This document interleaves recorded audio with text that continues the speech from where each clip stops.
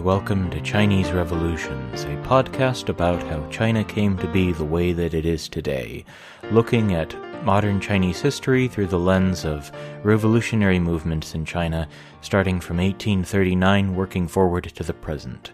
I am your host, Nathan Bennett. I lived in China for 7 years, and this podcast for me is a sort of love letter and farewell letter to that country. Okay, here we go. Beginning announcements. As always, you can support for free by rating and reviewing on all platforms, sharing with your friends. You can go to buymeacoffee.com/crpodcast. Also, please send me an email, chineserevolutions@gmail.com. This is the end of our treatment of the Taiping Rebellion as such. Next episode will be the beginning of a new season of the podcast. So in this episode, we're going to finish with the epilogue provided by Stephen Platt in Autumn in the Heavenly Kingdom, China, the West, and the Epic Story of the Taiping Civil War. Then we'll proceed with some of our own takeaways following the narrative of this podcast. In many ways, kind of how I've seen it, the Taiping Rebellion is the last great classical Chinese rebellion, like the Yellow Turban Revolt at the end of the Han Dynasty. In other ways, it energetically stirred the pot for whatever segments of the Chinese upper classes were looking to replace the foreign Manchu regime, the Qing Dynasty.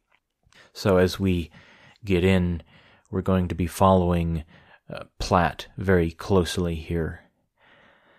When we finish the war, it's with Zheng Guofan being the most powerful man in China. As Chairman Mao said, power flows from the barrel of a gun, and Zheng Guofan had a lot of guns that had fought with and for him for the whole span of the war he'd been involved in. He was ordered to come up with an army from somewhere, anywhere, and lead it against the Taiping. And through a lot of back and forth and a lot of even needing to ignore orders from Beijing, he pushed on to defeating the Taiping at their capital, Nanjing. And he did this, and he was completely outside the normal command structure. His troops were personally loyal to him and to the people who recruited them. They were recruited by friends and family of friends and family. And even Zheng Guofan's top commanders were urging him to move on and overthrow the Qing Dynasty. But he didn't do that. Zheng Guofan's orders... He ordered an administrative complex to be built in the city of Nanjing on the site of the heavenly king of the Taiping Rebellion, his former palace. And so from there he oversaw the reconstruction of the area of China devastated by the war, and immediately after the war he dissolved his army and sent the men home. His core personal quality was loyalty to the emperor. He was an obedient public official. We can kind of compare him and contrast to Ulysses S. Grant in the American Civil War. They're the same in that they're willing to order men to their deaths, willing to order the deaths of enemies when it fits the strategic need. Now, Grant didn't order executions of captured enemies like Zheng Guofan did, but it's a different continent, different style of war. Now, Grant himself was a military man, not really successful in anything other than public service. But both of them were willing to do whatever it took to win, improvising where necessary, pressing the war with aggression to end it, because that's what everybody needed. Zheng Guofan was a civil servant, forced to turn into a military commander. And what's funny is both of these men were contemporaneous. Now, in the American system, anyone can be elected president after the previous president. For Zheng Guofan, there was no way he was ever going to be emperor unless he ran for the emperor with a sword. That there were, one of the differences, that neither man was really seeking to take the top job. There are, like in the American Civil War, there are many examples of Union generals who were trying to have a successful military campaign in their record to kind of bolster their record, really, for viability as the next president. Well, neither Zheng Guofan nor Grant were really aiming for that. They were just trying to do their jobs. In Grant's case, he really did much better when he had military things to do. He had various failed business ventures, but he wasn't like some of the other generals who were trying to come up with some crazy scheme to then have that be part of the story that they were going to tell when they ran for president. So back to Zheng Guofan, he was very, very Confucian. He believed that the emperor was chosen by heaven, that chosen by the cosmic order of things to rule China, and he was first and foremost a scholar and an interpreter of moral codes for implementation in government policy. This is what Confucian civil servants were supposed to do. With great power comes great responsibility. He knew what it was to command. He knew how heavy it was to rule over others. A line from Autumn in the Heavenly Kingdom is, "The Emperor of China was not a man to be envied, he was a man to be pitied."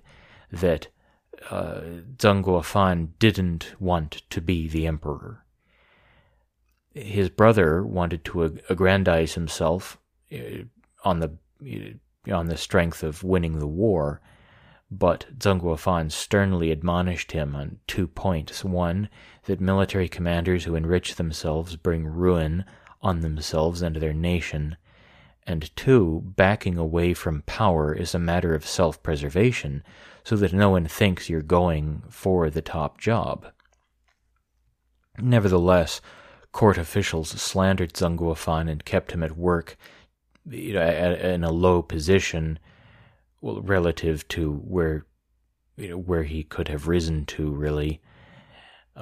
That he was kept in his job, ruling over the area of China where the Taiping rebellion had been, and he had to wear himself out at work in the remaining 8 years of his life. He wasn't allowed to retire to academia. He had to stay in administrative positions. That the rumor mill ground him up. That they used him up and spat him out.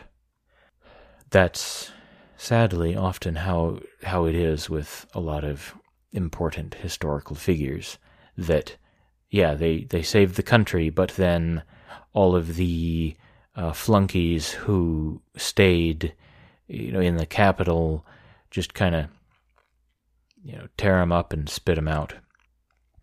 So with the impact of the war, there's how many were killed, there's how many who died from secondary causes like disease, starvation, other things, and how many were simply never born because the people who would have been parents were killed or diverted from settling down and marrying and having children.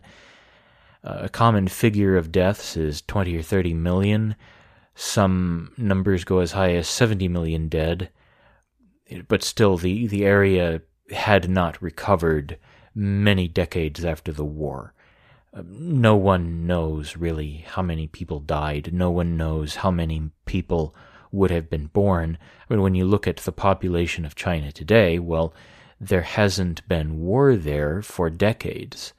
That people have been allowed to reproduce, and the only reason there aren't 2 billion is that there was the extreme one-child policy for a number of years, that that people have children and there get to be more people.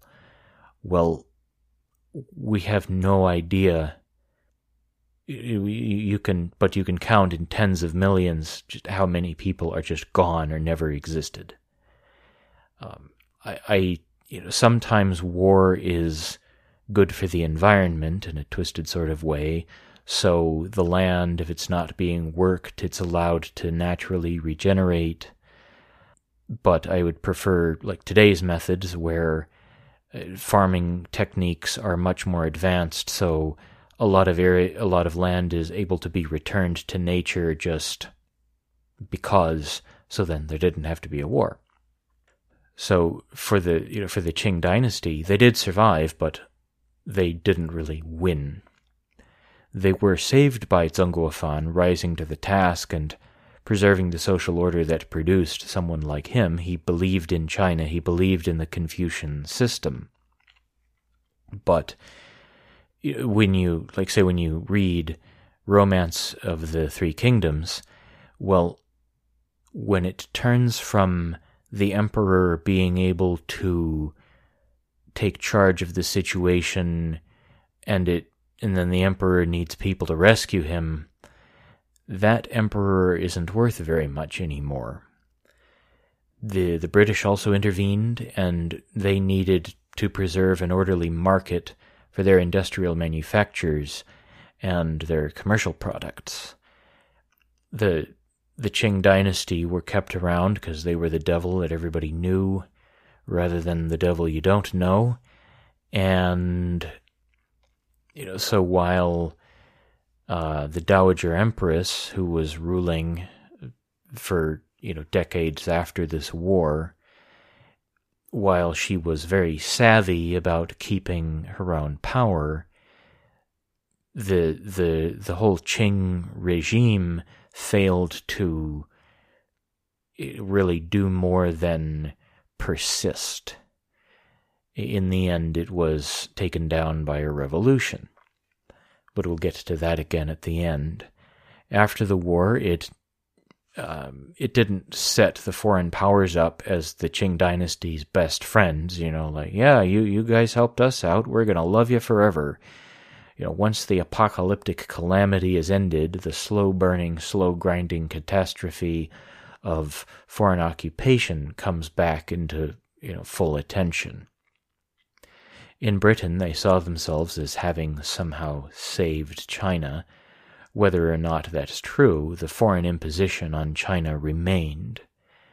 All the concessions, treaty ports, spheres of influence, extraterritoriality, that was all still there. So when the bloody civil war is over, then all the foreign impositions come back to mind.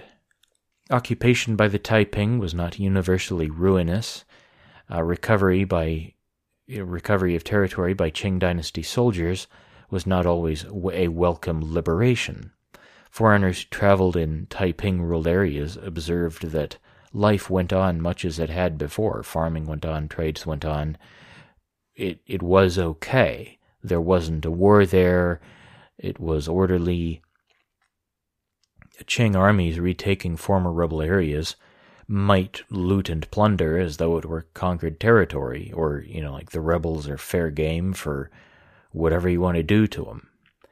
And this reminds me of the opinions of Western Europeans after they were liberated by American and British and other Free French forces, that, under the Germans, people had a few years to get used to that way of things being, but then when the Allies come in, a lot of the shortages are still there.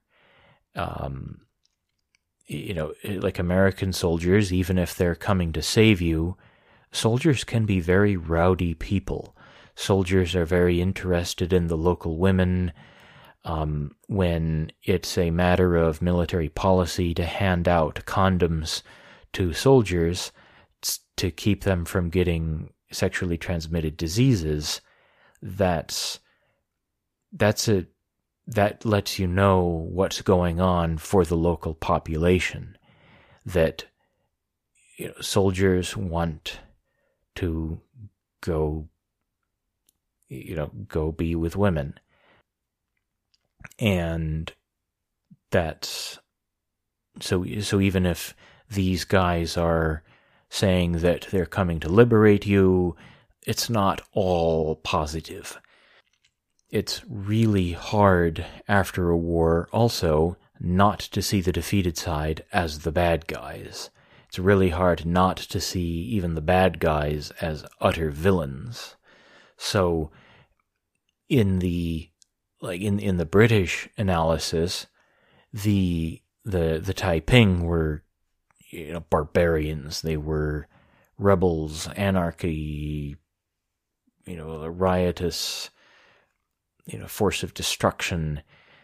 There's part of me that kind of wants to talk about the Nazis, not to excuse the Nazis and say that they weren't so bad, but to examine the side that fought the Nazis.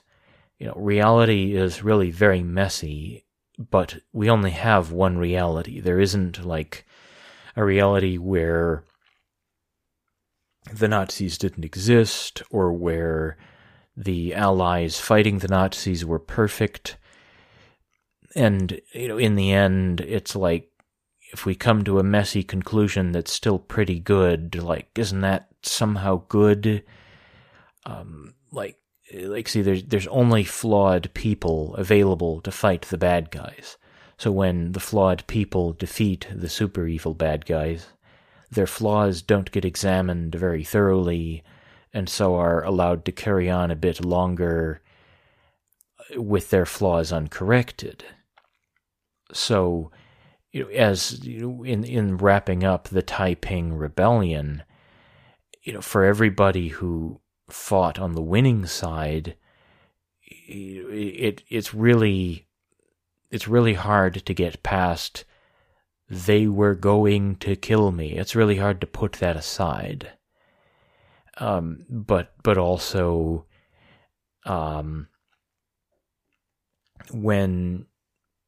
so I had a point for this digression.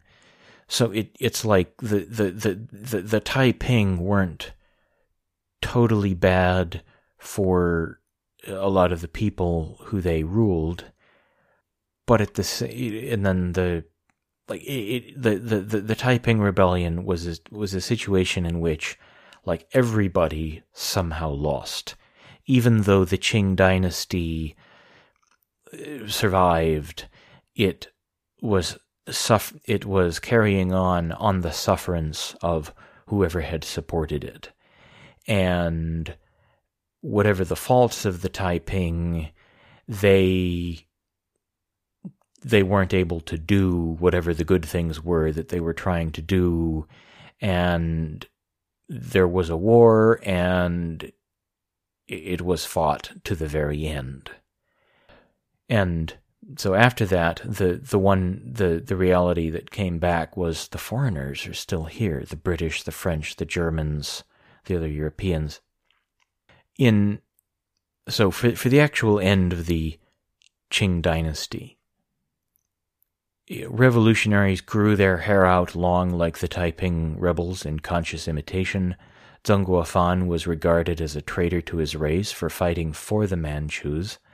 Sun Yat-sen, who we will be getting to know very soon, was nicknamed Hong Xiuquan, that the Taiping Rebellion gave an example to these later revolutionaries. In the late 1800s, Qing-ruled China continued to weaken. It was bankrupted by foreign indemnities imposed upon it for various actions taken against foreign possessions. Reforms were inhibited by corruption and by whatever the Qing court was thinking. sometimes it's really hard to get people to act in their own self-interest. The Qing court just didn't allow various modernization schemes to really go through. They were further sapped by Japan, which did modernize, which took chunks out of China. There was a huge naval defeat that the new modern Chinese Navy was destroyed by the Japanese Navy, and Japanese territorial ambitions, like they carved off Taiwan and made that part of the Japanese Empire. We're talking end of the 1800s, so that's way before World War II. The view of Japanese statesman Ito Hirobumi, the Taiping should have been allowed to supplant the Qing because they would have brought the end of the already doomed Qing dynasty, and they would have succeeded in reforming China because they would have defeated the opposition, and they would have had a free hand to remake China and modernize and all that. The end of the Qing, which was on the way out, according to Ito Hirobumi, it was put off, and so then its end was going to be a lot harder, and recovery would take a lot longer to accomplish. And in Stephen Platt's analysis, he was right. That on multiple points, he was just right, that he nailed it. There were, kind of at the end of the book that we've been following for the second half of the Taiping Rebellion, Stephen Platt talks about two wrong perspectives by important leaders on either side of the war. Hong Rengan, the missionary-educated guy who had helped Protestant preachers in Hong Kong, he thought he could see something in the British that meant that they would help the Taiping win the war. Frederick Bruce, the British ambassador, thought that he could see in the Qing regime like a force standing for order against anarchy, chaos, and disorder, and they thought they could see something in the other side that they had a connection with, why they were worth building relationships with, why they were worth the effort. Well, it's Stephen Platt's final analysis. When you're analyzing a foreign civilization, make sure you're not looking at your own reflection when you think you see something in whatever you're analyzing. So, as we analyze China, we have to be able to see China from the Chinese perspective, or we have to see it from the perspective of somebody standing in China, because I'm not Chinese. There's no way I'm going to become Chinese. A lot of the years that I could have spent learning Chinese, really trying to become Chinese, as it were, I didn't do that. However, having been in China, I enjoyed the fact that China was stable. I enjoyed the peace and stability of China. And so, the fact of the matter is that, like say, it's the Communist Party that orchestrated a lot of that administrates a lot of that. So I need to see things from the Chinese perspective. So that's what we're doing as we go forward with this podcast. So let's look at the Taiping Rebellion, in retrospect. They failed to remove foreign domination of China. They failed to reform the state to make it competitive in its contemporary international scene. So Hong Xiuquan was really fixated on being another emperor. He was really fixated on he was God's son, that he was the younger brother of Jesus. He couldn't get past that. they failed to make modern methods and technology coming into China a Chinese possession, as opposed to something brought in and run by foreign interests. Chinese businesses would adopt different foreign business practices, but say things like railroads, the Chinese state wasn't building those, even though Hong Rengan and might have had ideas to bring all that in. It never fell to him to make those decisions. Most importantly, the Taiping movement failed to manage the question of succession, that it might have formed a functioning, self-sustaining regime. Let's revisit the definition of revolution, and I'm drawing from one of our early episodes. Okay, in a revolution, the rules change. The foundational facts change, or they are seen to change. Also note that revolution is basically an opportunistic infection. It takes advantage of weakness not normally present. So the Qing regime was critically weakened by the Opium Wars, by foreign intervention, and the Taiping movement was able to take off because the Qing regime didn't have the ability to suppress it. And so a lot of the rules were changing. I see the Taiping Rebellion as an incomplete revolution, not merely because they lost, but because they tried too hard to kind of stuff a Christianity-based ideology into the old form of the ancient Chinese imperial system. They didn't. The rules didn't change enough. The foundational facts were not sufficiently taken in by whatever the Taiping were trying to do. The political revolution, so a definition drawn from Wikipedia by somebody named Jeff Goodwin, any and all instances in which a state or a political regime is overthrown and thereby transformed by a popular movement in an irregular, extra-constitutional, and or violent fashion. So the Taiping Rebellion was definitely an attempt at revolution. There was a group of people with a plan, and they tried to get rid of the Qing dynasty. Social revolution, again, Jeff Goodwin. Revolutions entail not only mass mobilization and regime change, but also more or less rapid and fundamental social, economic, and or cultural change during or soon after the struggle for state power. So the Taiping were also trying to push through a social revolution. As we go through following Chinese revolutions, there are going to be social revolutionary aspects. Family is going to change, where people build their livelihoods is going to change. With the revolutionary parties, the Kuomintang, the Communist Party,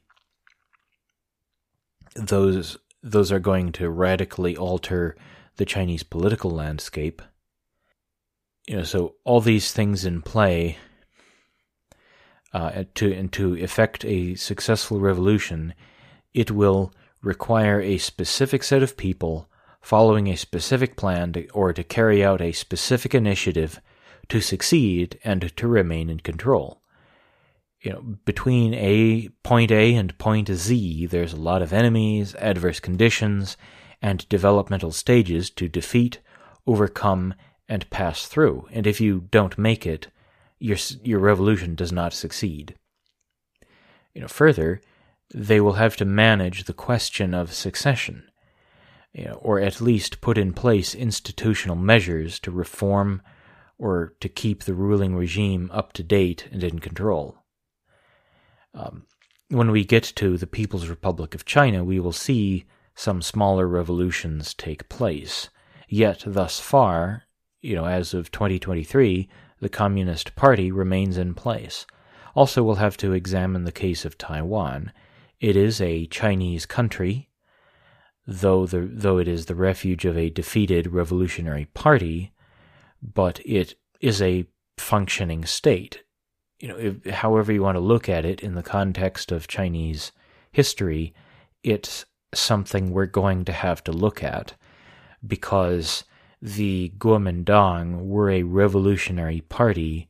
They were aided by Russian communists in forming themselves into a Leninist party, and so even after 1949, you're going to see revolutionary measures being taken in Taiwan, because Chiang Kai-shek and the Kuomintang, they intended to win the Chinese Revolution. But that's for much later. In our coming episodes, we're going to look at the quality of the Qing regime that was spared destruction, the example of Japan, which did successfully modernize and roll with the challenge of European intrusion into Asia, attempts at reform under the Qing dynasty and why they failed, the foreign establishment, like with the international settlements, concession areas, comparing China to other countries variously colonized by other foreign powers, and how that drove the nature of the Chinese Revolution. And, China kind of had to put its political establishment back together. India was kind of released as one large unit that had been ruled by Britain, whereas China had all these concession areas on the coast. And then we'll look at the beginnings of the revolution that would finally supplant the Qing regime. Well, thanks for coming along for this episode. As always, please rate and review on all platforms. Share with your friends.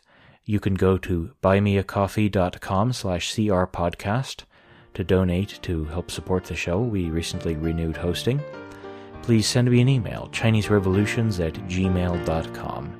I've been your host, Nathan Bennett.